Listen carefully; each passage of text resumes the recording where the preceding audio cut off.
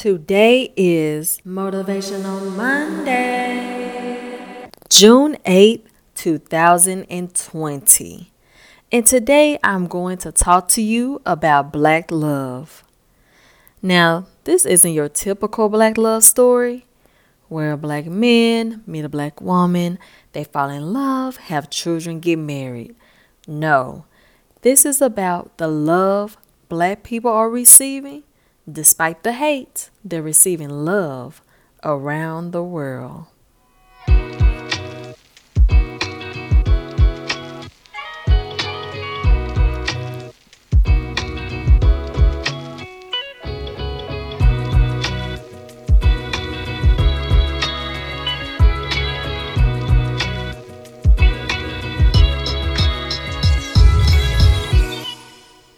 2 weeks after the death of George Floyd, an unarmed Black man killed by a white Minneapolis police officer while 3 others assisted him, people domestically and internationally are still marching and protesting.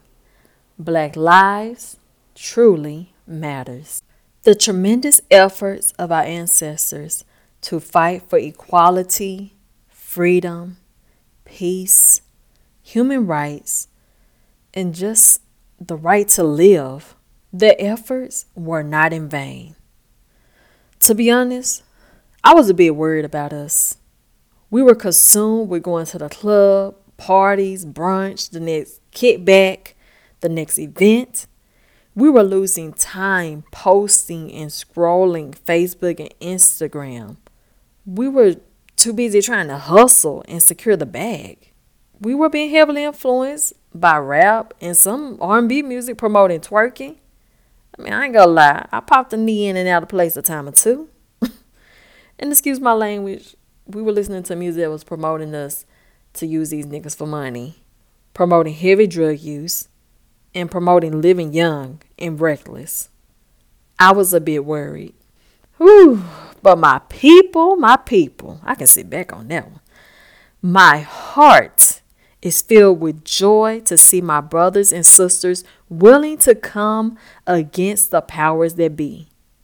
Saying enough is enough. We are tired of people trying to look like us, dress like us, use our lingo, jargon, slang, whatever you want to call it, and use us for their entertainment purposes only to disregard us like we're disposable, causing insecurities of being less than, inferior, to show up involuntarily in our mental. Across the world, not only are African Americans uniting, but Asians, Hispanics, Europeans, and our African brothers and sisters are standing up with us. And you know what? It feels good. I ain't gonna lie. I'm proud to be Black. A smile crosses my face, and I hear my ancestors whispering in my ear, finally, finally. But, oh yes, there's a but. But we're not done yet. This past Sunday, Bishop T.D. Jakes' Sunday sermon was titled After the Fire Goes Out. It was talking about what do you want to do when the fire goes out, right? And I have to ask the same to you. Life as we once knew it would never be the same. What are you going to do when the black and white pictures of the fist raised in the air is a memory, is display artwork? When Black Lives Matter chants are no more? What are you going to do when your favorite rap artist beats drop promoting drug use and violence? What are you going to do when politicians return to business per usual? What are you going to do? I have to ask myself, what am I going to do?